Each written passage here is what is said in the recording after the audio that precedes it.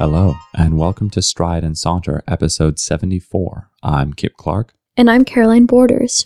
And today we're going to be talking about the recent Flint, Michigan water crisis and the troubles and complexity surrounding it. So to begin, we're going to give a brief timeline about the issues that have led up to this current catastrophe, or whatever word you would like to use to describe it. In 2011, the Michigan legislature adopted Public Law 4, which granted the governor the power to declare a financial crisis in local governments and appoint an emergency manager to make all financial decisions, which are the underpinnings of everything a city does. Once the manager was appointed, the elected representatives, council members and mayors, effectively lost all authority to make any decisions at all. And this empowered the manager to void contracts, including those with labor unions. Michiganders in 2012 were very upset and killed this law with a ballot initiative, but the legislature responded by passing an even more draconian version of the law, which embedded a budget appropriation within it. And under Michigan law, that means that it could not be overturned by a referendum. So the elected representatives of the state went directly against the expressed will of the people of Michigan. And in Flint, this decision maker was not accountable to the people of Flint, but to the governor who had appointed him. In 2014, local officials made the decision to switch the city's water supply from a longtime source supplied by the city of Detroit, which contained corrosion-controlled chemicals, to the Flint River, which did not contain these chemicals. It was promoted as a cost-saving measure for the city, which was facing financial difficulties, but the Flint River water corroded the city's pipes and leached poisonous metals into the city's water supply, including lead, which is very toxic when consumed. And so now, in 2015 and 2016, things really came to a head after numerous complaints by citizens that the water had tasted strange and was strangely colored, was causing dietary and general digestive problems in those who were consuming it. And Flint city officials told everyone, things are fine, we're taking care of it, we are looking into it, but that's not the case. And recently, several emails were shared from Michigan Governor Rick Snyder, who noted that he has a responsibility to the people he serves and failed them as governor of Michigan. And countless people are asking him to stand down. Various celebrities like P. Diddy and Magic Johnson have expressed outrage, and those like Cher and Meek Mill have actually pledged large donations of water to the city, because this is really outrageous, to say the least. And the filmmaker Michael Moore, who's actually a native of Flint, sent out an online petition to Obama demanding that on his visit to the Detroit Auto Show in mid to late January, that he actually stopped by Flint, which is less than an hour's drive away. And he said, "We implore you to come to Flint. Do not ignore this tragedy taking place every day. This may be Governor Snyder's Katrina, but it will become your Bush flying over New Orleans moment if you come to Michigan and then just fly away." And Obama did not, in fact, go to Flint during his visit, but did address it while there and met with the mayor of Flint in Washington the day before. So the issue is, of course, very troubling. And what's more, Flint is a relatively poor blue-collar city of just under 100,000 people. The median income there is $24,000, and 56% of the population is African American. And many people are saying that this isn't simply an accident or a random coincidence, but is a racially charged form of attack or genocide, and certainly willful neglect of a problem that has been going on for years. And of course, there's a lot of charged rhetoric surrounding the issue. But Caroline, where would you like to start this discussion? Well, just listening to that timeline of events at a fundamental level, and we'll get to race and class, I hope, in this conversation, because that is certainly there. But at a fundamental level, there is this question of trust in one's government, and the idea that your government is supposed to provide you with the services you need to survive. And that involves, in the United States, clean water. And you put that trust in your government to provide that service in an ethical and reliable way.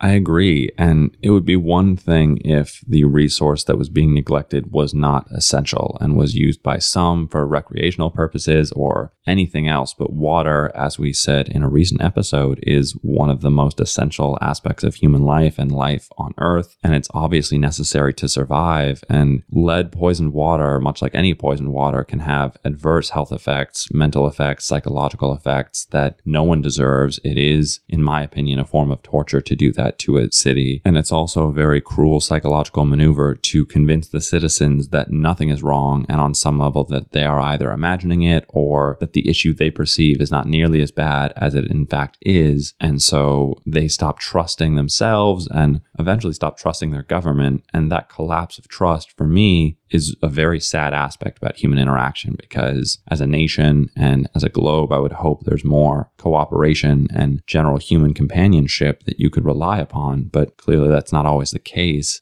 It seems as though the motivation here was simplicity and financial benefit on the part of the city of Flint, but that's hardly an excuse when people die or suffer severe side effects of this poisoned water. Do you think that a financial settlement or anything that's done in court, as I suspect it will be enough to repair this damage? I don't think so. I mean, the effects to one's health is permanent, isn't it? And I think it really goes to show that economic gain is not always worth it. I mean, I feel like in our country, we are always talking about how to advance the economy. When this plan to use water from the Flint River rather than buying water from Detroit was initially instated, they said it would save the city $19 million over the course of a decade or so. And you have to think, is that worth it? Especially when it comes down to lying to your citizens. And then when you take it to a national level, you really have to ask, who is complicit? Is it just the government of Flint? I don't know, because had this, and maybe this goes into class and race, of course, as they're always linked.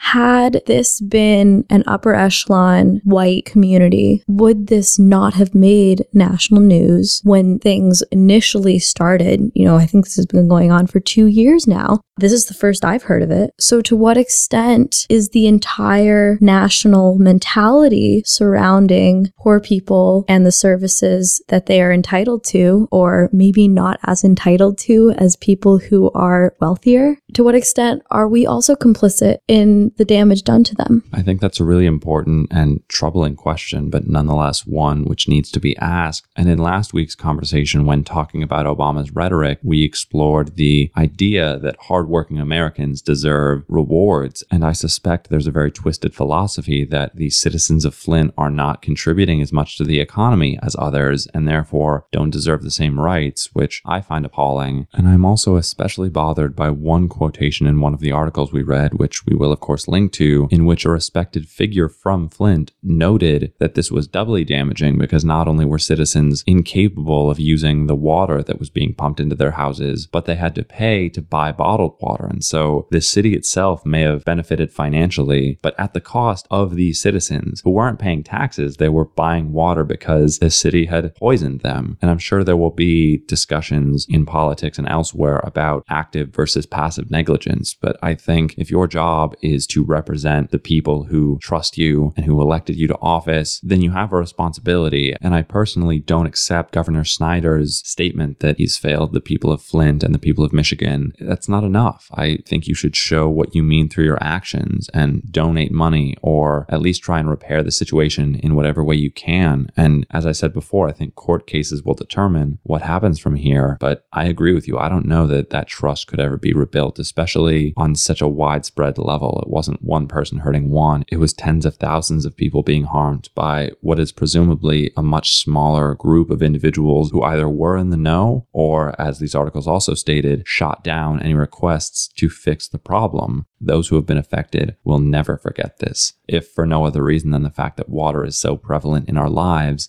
that they will always think about it when drinking or doing anything water related. And another quotation from these articles mentioned that the water was barely usable for flushing waste products. And besides that, you couldn't shower in it, couldn't drink it. It's absolutely useless and really upsetting to hear about.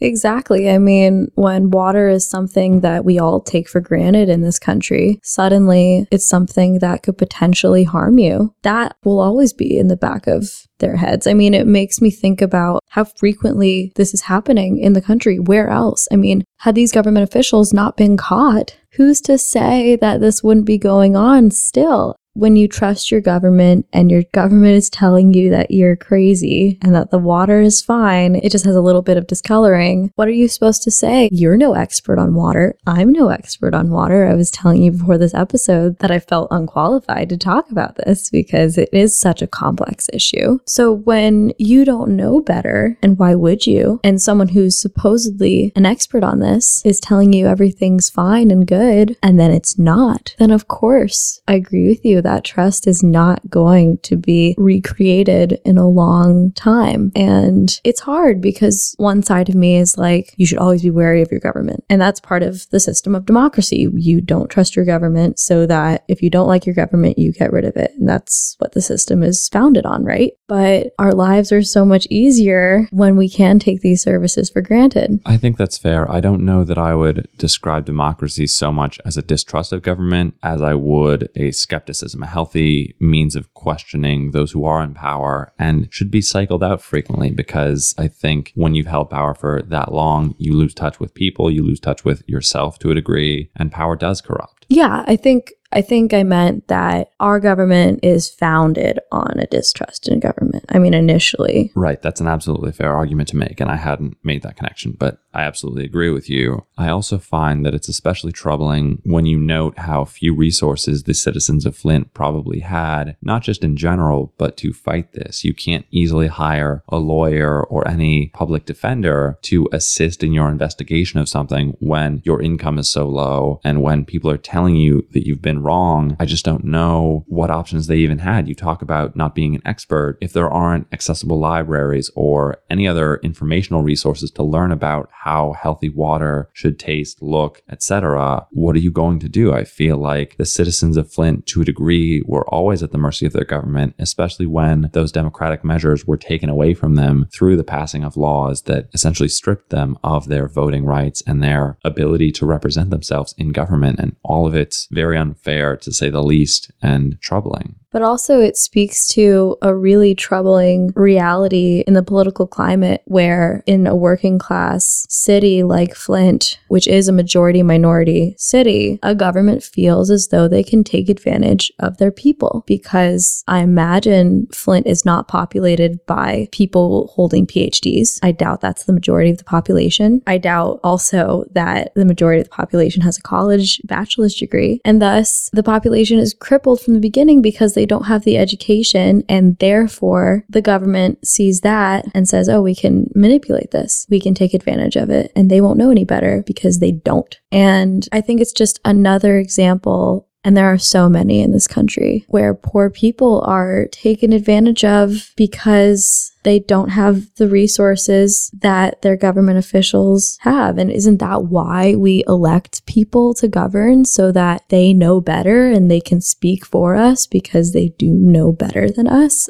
It's a true failure. And I think what you were saying earlier about what Governor Rick Snyder said, that it's not enough. I mean, it's not enough just to say that he failed his people. I feel like there's a tendency in this country that a government official screws up and they resign, and then it's like, okay, he's gone now. But that doesn't change the situation. That doesn't atone for what he's done. I agree. And democracy, at least from my perspective, is notoriously slow. So whether you remove someone from power or not, change will not be instantaneous. Yet the people of Flint and others suffering, I'm sure, from various malnutrition and neglect at the hands of local or state governments are also not seeing the change that they deserve when they deserve it, which is immediately, because, as we've said numerous times, the government has a responsibility to them. And I also feel like our government failed itself in this situation in being intended to operate on checks and balances where those in power are checked by those who have similar power. And there's a discussion about decisions rather than a very small, almost oligarchical group of people making all of the decisions, when there is absolutely a class issue that we'd mentioned earlier. And as for issues of race, which I feel especially unqualified to talk about when you had mentioned the hesitation to talk about things about which we're not experts, to me, a fundamental aspect of this entire issue is the failure to empathize with those who are different from you economically and, of course, racially, which, as we've mentioned, are tied together in this and many other cases. And I suspect that on some subconscious or perhaps very conscious level, that's the excuse of the officials. And that, if they were being honest with us, is why those things took place. Because if nothing else, it would be very easy to identify this problem. And I'm sure people could make all kinds of excuses about fixing the problem and how long it might take or how much infrastructure would need to be altered and reinstalled. But no one acknowledged that something was going on until it was brought before them because of a scandal. And I don't think that's acceptable. And I hope that the people of Flint, regardless of race, but especially given the obvious divide, are given reparations, at least as best as can be provided, because they absolutely deserve it, in my opinion. I agree with you 100%. I think the people of Flint deserve compensation at the very least, but I think there needs to be a change in mentality surrounding low-income communities, especially those with a minority population. Like you said about how there's a tendency among politicians to see difference or to not be able to relate to communities that they are different from. I think that's one of the largest critiques of the political climate right now, where politicians are out of touch with the realities of their population. I mean, it's just like we can go to the supermarket and we can buy a saran wrapped pack of 4 breasts of chicken. And we think of that as chicken, but we're not thinking about the animal. We're not thinking about the farmer that we're impacting. We're not thinking about their livelihood and how everything is so intertwined. And so when a government is performing duties concerning water sanitation, they're not thinking about how that's affecting people. They're thinking about the water system and where it's coming from and how much it costs. Only thinking about it as a service rather than an essential part of living, which impact the people for whom it is providing. It's very easy to detach yourself and remove yourself from the consequences of what might occur. Absolutely. And although we aren't on the side of those officials who let down the citizens of Flint, I think their behavior is very common, frighteningly so, in a way that we wouldn't always acknowledge, because we do detach ourselves from people that we don't see daily or interact with daily, and especially those that we can put in our mental out group and say that they are not like us, therefore they don't deserve what we deserve or should not get what we get. And it is a very troubling aspect of human psychology that I think can be combated and definitely addressed with more awareness and more skepticism of government that we mentioned earlier. And before we close this episode, what are some things you'd like the audience to think about? I guess a resounding aspect I take from this whole issue of Flint is the complexity of it all and how nothing is really as it might seem. And it really makes me think that there has to be other corruption like this going on in the US. It's impossible that there isn't, I think. And I think you need to try to be aware as much as possible of the underlying processes going on that are really trying to be hidden from you. And that goes with the idea of trying to mask the idea of class and race and in trying to act like those aren't issues that would impact something like a resource such as water, when in fact it absolutely does. I completely agree with you. And I'd like people to think about, especially those who had not heard of this story, why issues like this do not always come to light and how sweeping certain problems such as this under the rug can ultimately amplify the problem until it does explode. I think the correlation between race and class are especially important to examine. And as Caroline said, there's a distinct responsibility of every citizen to question their government as best they can and to at least try and be aware, again, as best they can, because there are restrictions and walls and fences put up that prevent people from learning more. And those are the areas of which you should be especially wary, because someone put that wall up to try and keep you from learning something. And so at the risk of encouraging paranoia, I just want people to think about the processes, especially political, going on around them. Exactly. And when something happens in a city like Flint, maybe you're from California, maybe you're from France, it doesn't matter. Flint can be anywhere is the real thing. And Flint in a lot of ways is everywhere because it is the fault of any citizen, the media, all government officials, because we are all linked one way or another. And thus what happened in Flint could have been prevented had we all been more aware of it. Certainly, but we want this to be a conversation among, not simply a conversation between. So if you have any thoughts on our conversation or any of the issues brought up within it, please reach out to us. We would love to hear from you, and you can connect with us on Twitter or on Facebook,